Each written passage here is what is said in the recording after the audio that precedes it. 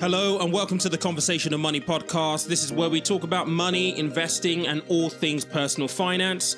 I'm your host, Peter Komalafe, and it's my mission to help you make the best financial decisions because money is a tool, life is for living. But first, a couple of words from me. If you don't know already, I have a new monthly magazine which is now out. You can go and join that magazine subscription list. It is free at theconvo.io. That's theconvo.io. Also, if you're completely unaware, I also have a Discord group which I would love for you to join. It's going to be a small community where I can take questions from you, where we can build a deeper relationship. There will be a link to that in the show notes. All right, good morning, everybody. Welcome back to another episode of the Conversation of Money podcast. I took a break last week, if you didn't notice. I needed a break, if I'm completely honest, but I am back with an amazing guest. We're going to talk a little bit about money fundamentals and budgeting, cost of living. And ironically, just before I started to press record on this, I actually got my energy bill estimate for when my contract ends at the end of June. And I know that many people would have received their energy bill estimates in terms of their monthly cost. And mine is a little, it took me aback a little bit.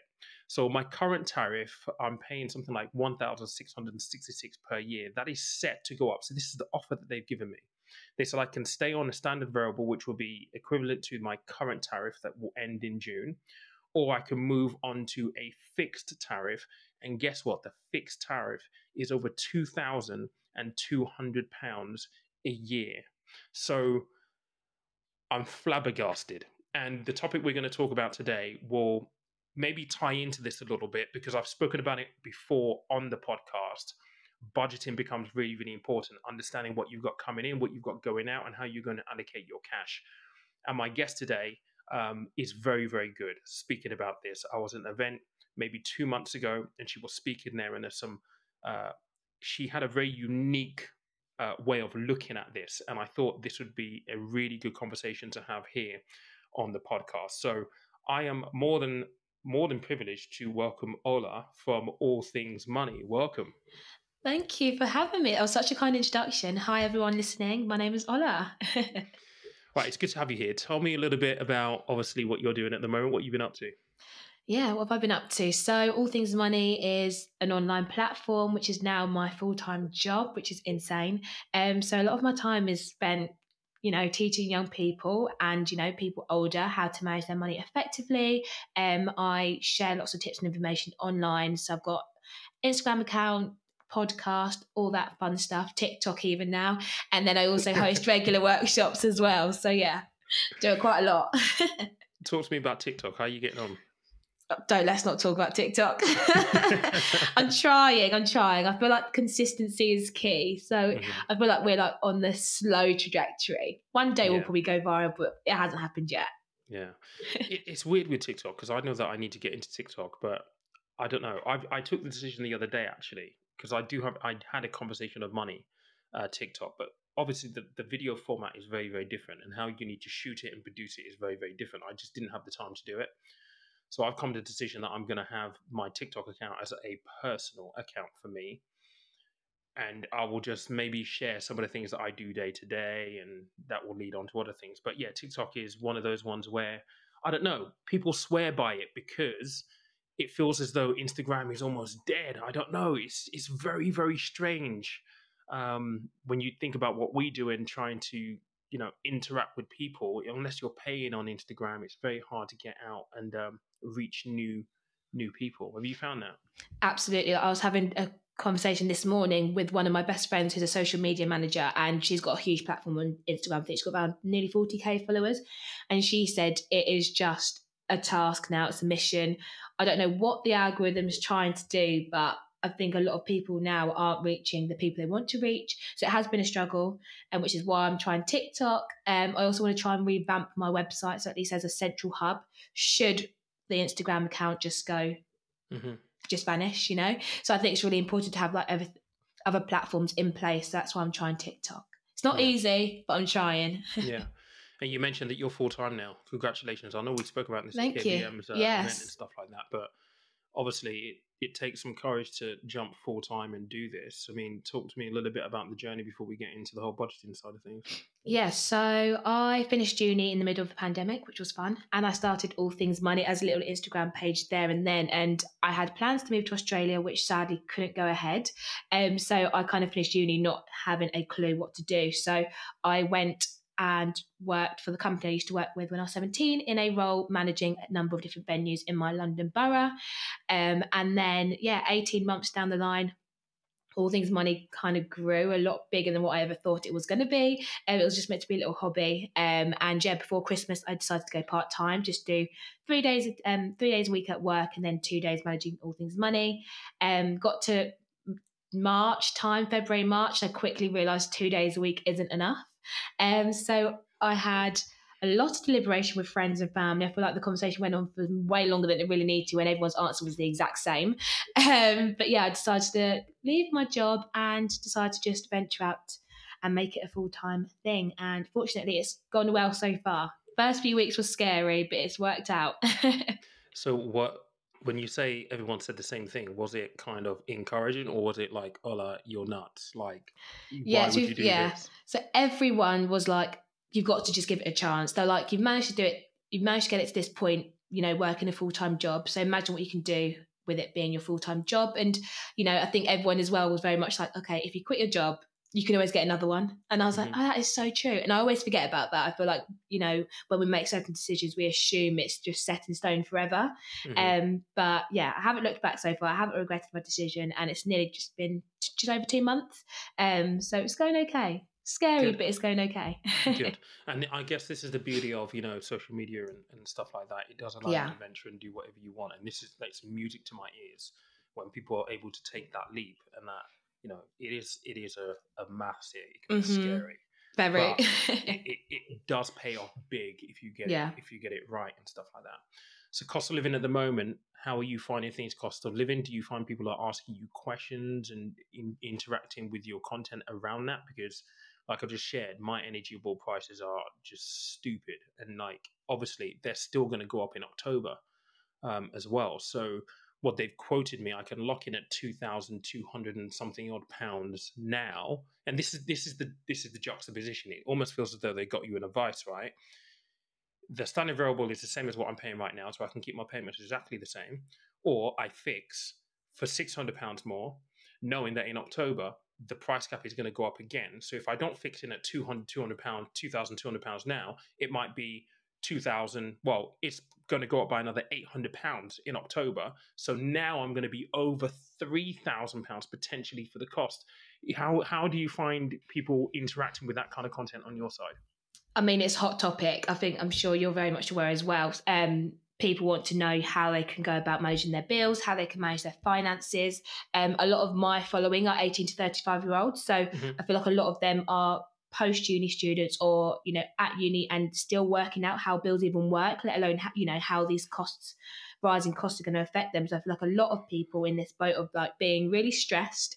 I think the news hasn't helped. I think there's been a lot of scaremongering in that respect. So I feel like a lot of people just hear cost of living crisis, that's going to affect me, but they don't actually know how it's going to affect them. So they're trying to put, some plans in place to protect them from this cost of living crisis. And, a lot of people are asking me, how should I budget? How should I save?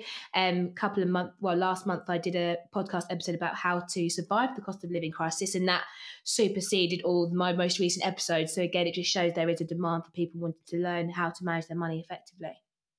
Yeah, I would echo that and stuff. I mean, one of the things that I've spoken about here on the podcast, which I think is fundamentally important, is obviously the boring B word.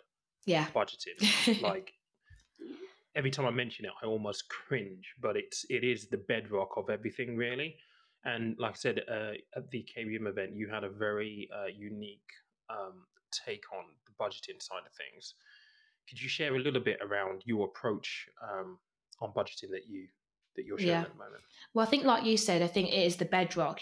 Without a budget, you don't know how much you can spend. You don't know how much you can afford to save. You don't know how much you can afford to invest. So budgeting as much as boring as some people want to think of it as, it is fundamental. So without a budget, you can't really manage your finances full stop. And I think, I always say this on All Things Money, you can budget and have fun. A budget is there to just allow you to see how much you can afford to spend and how much you can afford to spend on living and enjoyment as well. So I feel like without a budget, you can very, very easily find yourself in, trouble, in debt, overspending in certain categories that you probably don't need to be overspending in. So I think a budget just allows you to review your spending and adjust your spending habits too. Absolutely. I think you're 100% right there, because even if I look back on my own journey, like I used to be really, really bad with money, like really, really bad. And I spoke about this on my mate's podcast the other day, that was out actually yesterday on YouTube. A lot of my issues around money historically, if I look back, was about budgeting, but it was facilitated and exacerbated by the fact that at the time I was homeless. I didn't really have a choice. I was bouncing checks, all that kind of stuff. But nobody ever teaches you about budgeting.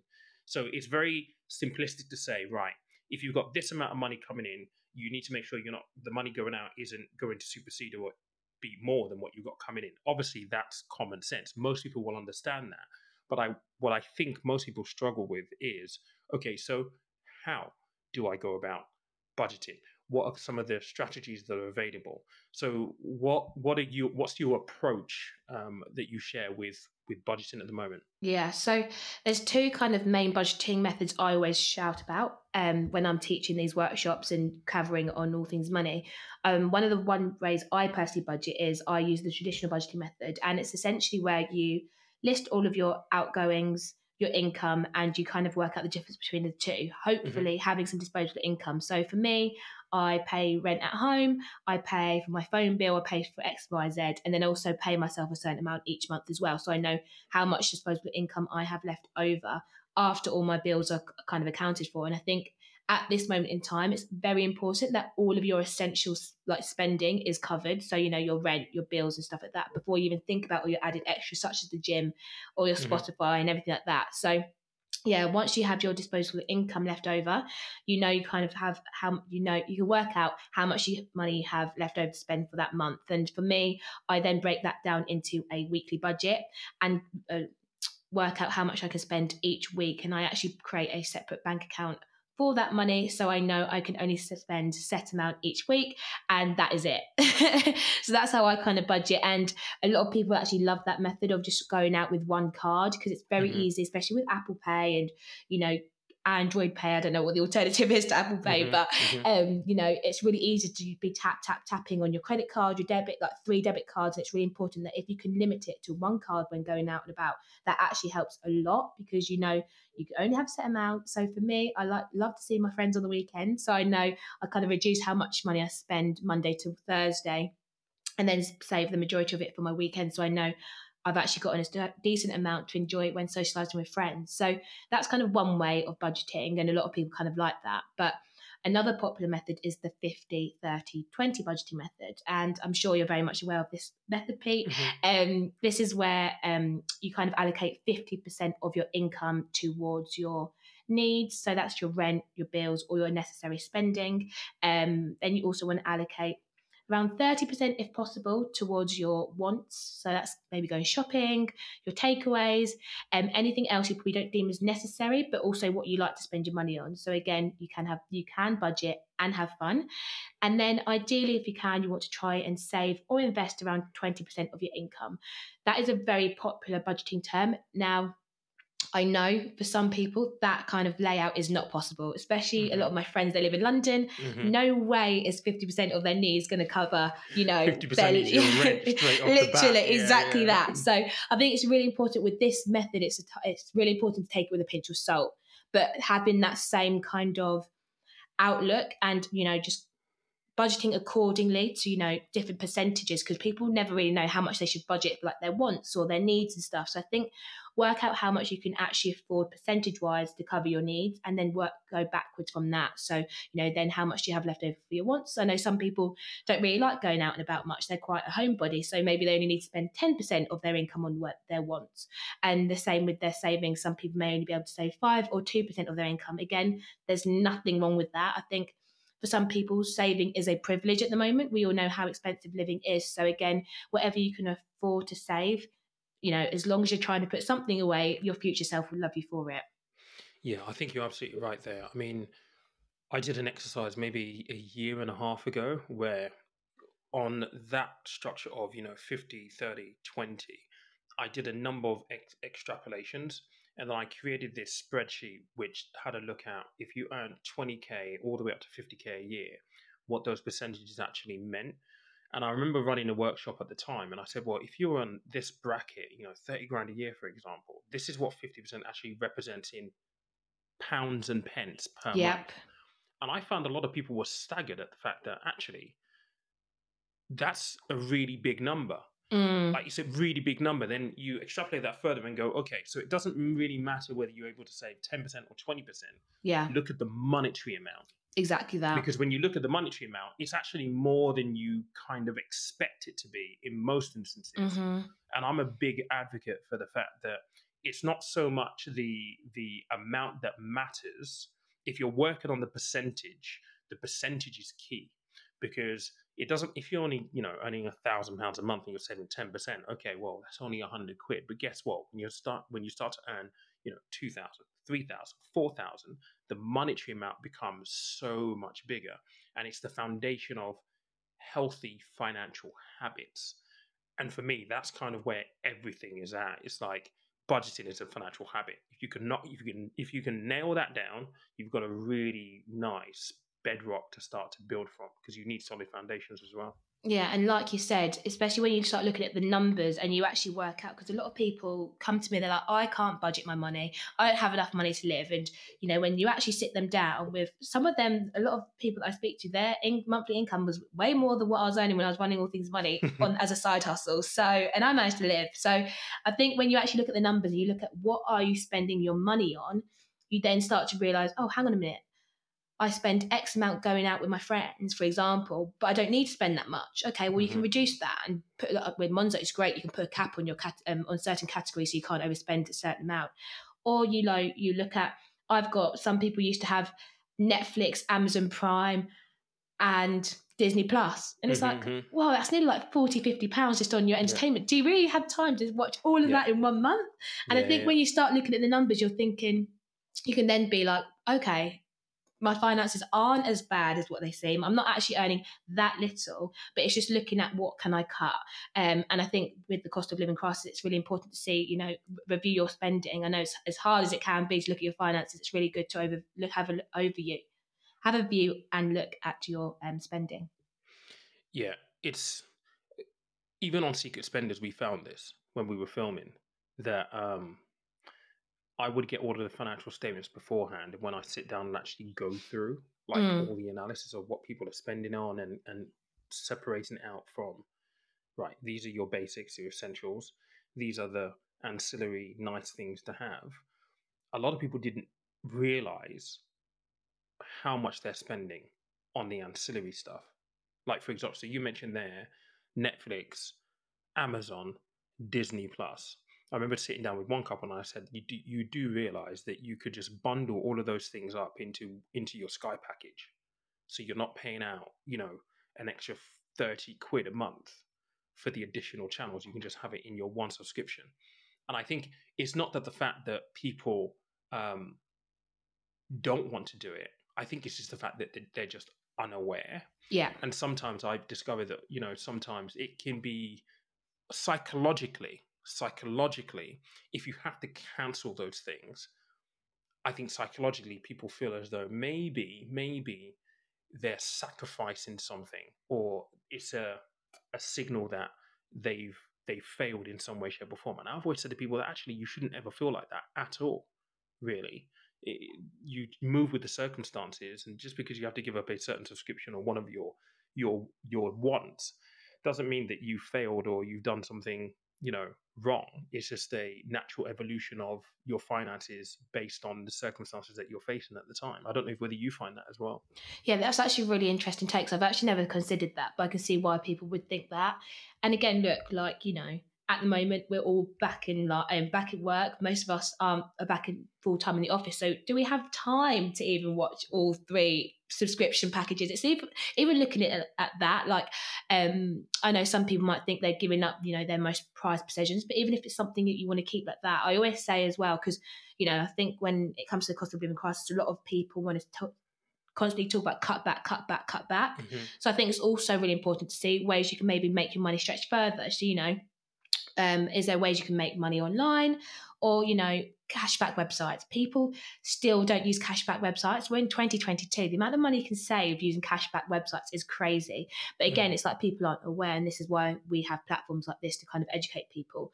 Or simple swaps. Rather than doing your shopping in Waitrose, why not go to Aldi and Lidl for some basics? Like I bought a loaf of bread yesterday for 36p in Aldi. Like that is just insane compared to going elsewhere. But you know what? That's a prime example of that exact thing is a prime example of, well, there feels like there's a sense of prestige if you're shopping at Waitrose. Yeah. And the thought of going to Aldi or Lidl is like, absolutely not. But it's like, it's the same thing. People talk about the quality of the food. Okay, maybe there may be a little bit of a quality difference, but fundamentally it's the same thing. If you strip it back, all you're essentially doing is you're getting your weekly shop from a store that manages to get the produce cheaper and sells it cheaper. But psychologically, for a lot of people, that's kind of like, oh no, I couldn't possibly be seen at an Aldi or a Lidl. I mean, my missus, she does all of our shopping at Aldi. She absolutely loves it. So do I. So much money. Yeah. And the produce, and actually some of the things they have in there are actually really, really good. But it's interesting you say that, because I find that it's very much a psychological thing for people a lot of the time around the prestige. And again, it's kind of like, it's social engineering, isn't it? Brand, Waitrose, Aldi. One's higher in, I guess, relevance and perception than the other. It's very, very clever marketing. Oh, and always, social engineering. Always. And this is it. But it's such a shame because, and I have a few people, I'm not going to say just in case they do listen to this podcast, but there are some people that will, like you said, will refuse to step into Aldi or Lidl. But for example, like next to my gym, I have a Aldi. It's an Aldi or a Lidl. And at the moment, they've run out of their own branded ketchup. And so they've only got Heinz in at the moment. £2.99 for a bottle of Heinz when they sell it for 57p. I'm just not going to do it. And, I think when you put it in real terms like that, yes, you have prestige of going to Waitrose. But when you're actually looking at the numbers and the amount of money you can save by going to somewhere like Lidl or Aldi, or even just, I don't know, like buying secondhand goods. I had a recording with someone yesterday and they were saying they bought a lot of some goods for their new child secondhand. And again, some people will be like, what? But it's also the amount of money you're saving. And at this moment in time, a lot of people need to be making that kind of savings because, like you said, bills are going up. So at one point, there'll come a point for some people where they have no choice but to make that change. Absolutely. And guys, if you're listening to this, we're not saying that, if you're shopping at Waitrose or anything like that, you're a snob. No, of course not. We're just saying that, it's really important to cut your cloth accordingly. And, this is something that I've been following Martin Lewis quite a lot. And he's right when he says that, in circumstances like where we are right now with just inflation just being, the thing is, this is where the painful thing is, right? You've got energy costs, but fuel costs are going up, the cost of your shopping. So it feels as though people are getting squeezed 360 degrees. And to be honest, there's only a certain amount of budgeting and cutting that you can do before it becomes to the point where you can't cut anymore. And it's a really, really difficult place to be in. So we're not saying that, you're a snob if you're working at, shopping at certain places, but it is about cutting your cloth accordingly. And that's really, really important. But as we say, the budgeting really is the linchpin to pretty much everything. Hopefully this doesn't end or last for too much longer. And hopefully we have some kind of light at the end of the tunnel. I would probably use as the right phrase in this point. But what's coming down the track, we don't know. I'm really scared for people in October because we're going to see the inflation number jump even more. I was reading in the news this morning that a barrel of petrol has now crossed over $134 a barrel, which means we're going to start seeing that reflected in the fuel pumps. Things are pretty bad at the moment. And it's just what people are going to do. I just don't know. What was your take on the whole Chancellor's package last week?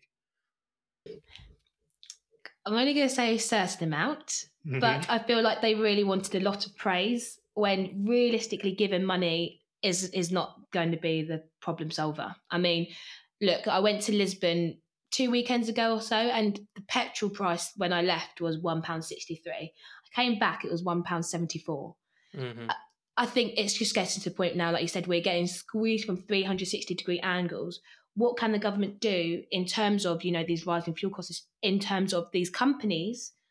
What can they do to help people in that respect rather than just handing out £400, £500? Because that's not going to cover half of, the energy rise that's going to go up, let alone then the rising food bill. And then also on top of that, you've got inflation. It's a lot. And I just don't think the government's doing enough, to be honest. But I do think they really thought they were going to be really highly praised for that. And for me, I just don't think it was enough. Yeah. I mean, I said this on the rain. I think it's always going to be a moving target. And I think October's going to roll around, and this round of packages was rolled out in view of October. But unless the war in Ukraine stops miraculously overnight, we're going to get to maybe March next year. And this is the funny thing, a lot of people don't realize this. That £400 is not cash. You're not getting that in cash. It's going to be assigned to your bill account, to your energy account, and it's going to reduce your direct debit. So it's not physical cash that you're actually getting. Yeah. So unless something changes, we're going to roll around to March 2023, and there's likely going to need to be another intervention of some kind. What's going to happen? What are we going to do? It's a really, really tricky situation. I can understand where maybe the Chancellor is a little bit stuck around what to do and stuff, but I just think that we're in a situation at the moment which is completely and utterly unsustainable. So what we're talking about today around budgeting and things like that is it's really, really crucial. It will only go a certain way though, but it's going to help massively, I think. Yeah. Ultimately. I mean, are there any kind of final thoughts or things that you would leave sort of listeners with? Yeah, so like we kind of briefly touched on, there's only so much cutting back people can do. So I think it's being really creative now about how you can make extra money. And I talk about this all the time. And it's very much like, again, it's obviously time dependent on how much free time you have, but is there ways you can start using cashback websites? People that don't know cashback websites, but these are obviously websites such like Top Cashback, where you do your shopping through them and you earn a percentage of your money back. That's free cash that you get to keep. I know some people have made thousands of pounds just using cashback websites. Also looking at, there's so many bank accounts now, such as Chase Bank. They are also now offering cashback for a set amount of time on your purchases. Again, that is free cash. Is there ways you can make money online, doing online surveys, doing customer research? If there's a passion you have, maybe look at starting a side hustle. There's so many ways now to make extra cash, even if it's just an extra £20 a month, it still does add to something. So I think that's really important that people kind of look and consider. Yeah. I mean, I'm going to be doing an episode where I'm going to talk about side hustles specifically, because I think there is an opportunity with, social media now to be able to really market your stuff, particularly if you've got a skill set which is in high demand right now. Things like video editing, photograph editing, copywriting, things like that are really, really in high demand right now. I was looking at things like I bought a drone recently, and like these things they can be a little expensive to get, but you can get them at secondhand for a few £100. But if you get a drone and you get one that's under 250 grams in weight, I think it is, right? You don't need a license. But then people are still getting married. People will still want aerial footage. You can partner up with a wedding photographer, for example, or videographer, and say, look, I've got a drone. I'll work with you to provide some aerial footage of a wedding to make it more epic and more memorable. Those kind of things are really, really important. And if flying a drone is like, it's a doddle. If you play PlayStation ever, you will know how to fly a drone.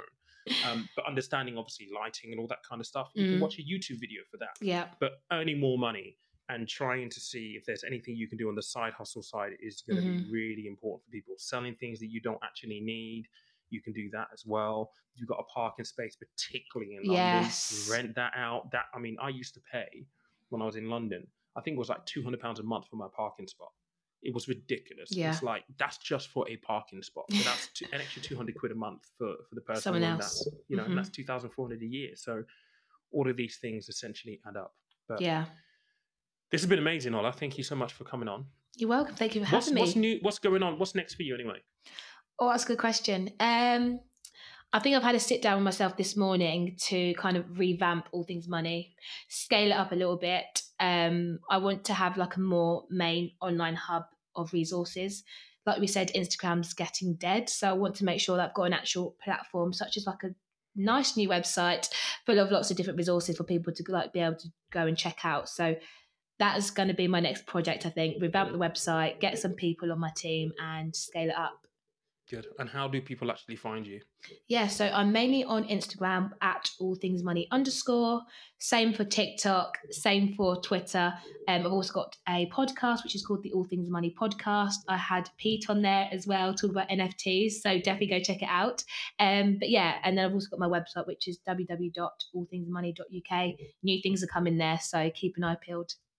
Awesome. Ola, thank you so much for this. It's really, really appreciated. And guys, if you've listened to this episode, hopefully you picked up something in this conversation. And hopefully you can take something away to actually action to help you in the coming weeks and months. I still need to decide what I'm going to do with my energy bill. I don't actually know what I'm going to do just yet. And that's weird because I'm supposed to be a financial expert. I think I might actually just fix and just bite the bullet. Because I wouldn't want to get to October where I potentially have to pay more because the energy price cap has come up. Then I have to look back and be like, I could have locked in at 2,200, but now it's gone up to 3,000. So I'm going to have to make that difficult decision to bite the bullet and take the extra £600, £700 hit now. And survive that way. Yeah, it's and this a difficult is it. Decision. Yeah, and I think like my last final line is that we're all in the same boat. I don't think there's one person that isn't feeling a slight change in their finances. So if you are listening to this podcast episode and you feel like you're the only one that's really struggling or you're really struggling to make ends meet, honestly, you're not alone, and there's so many online hotlines to reach out to if you are struggling financially as well. Absolutely.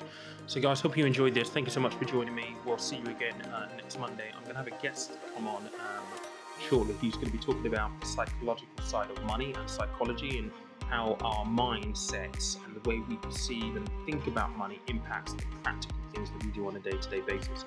That one's going to be a really, really interesting conversation. So hope you join me then. But in the meantime, have an amazing week. I will catch you next Monday. Remember, money is a tool, life is for living.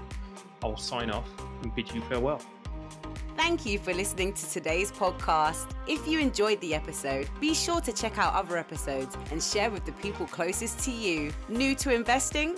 Check out Peter's course for first-time investors, designed to give you the foundation you need. If you prefer one-on-one coaching, book a complimentary discovery with the man himself. All links in the show notes.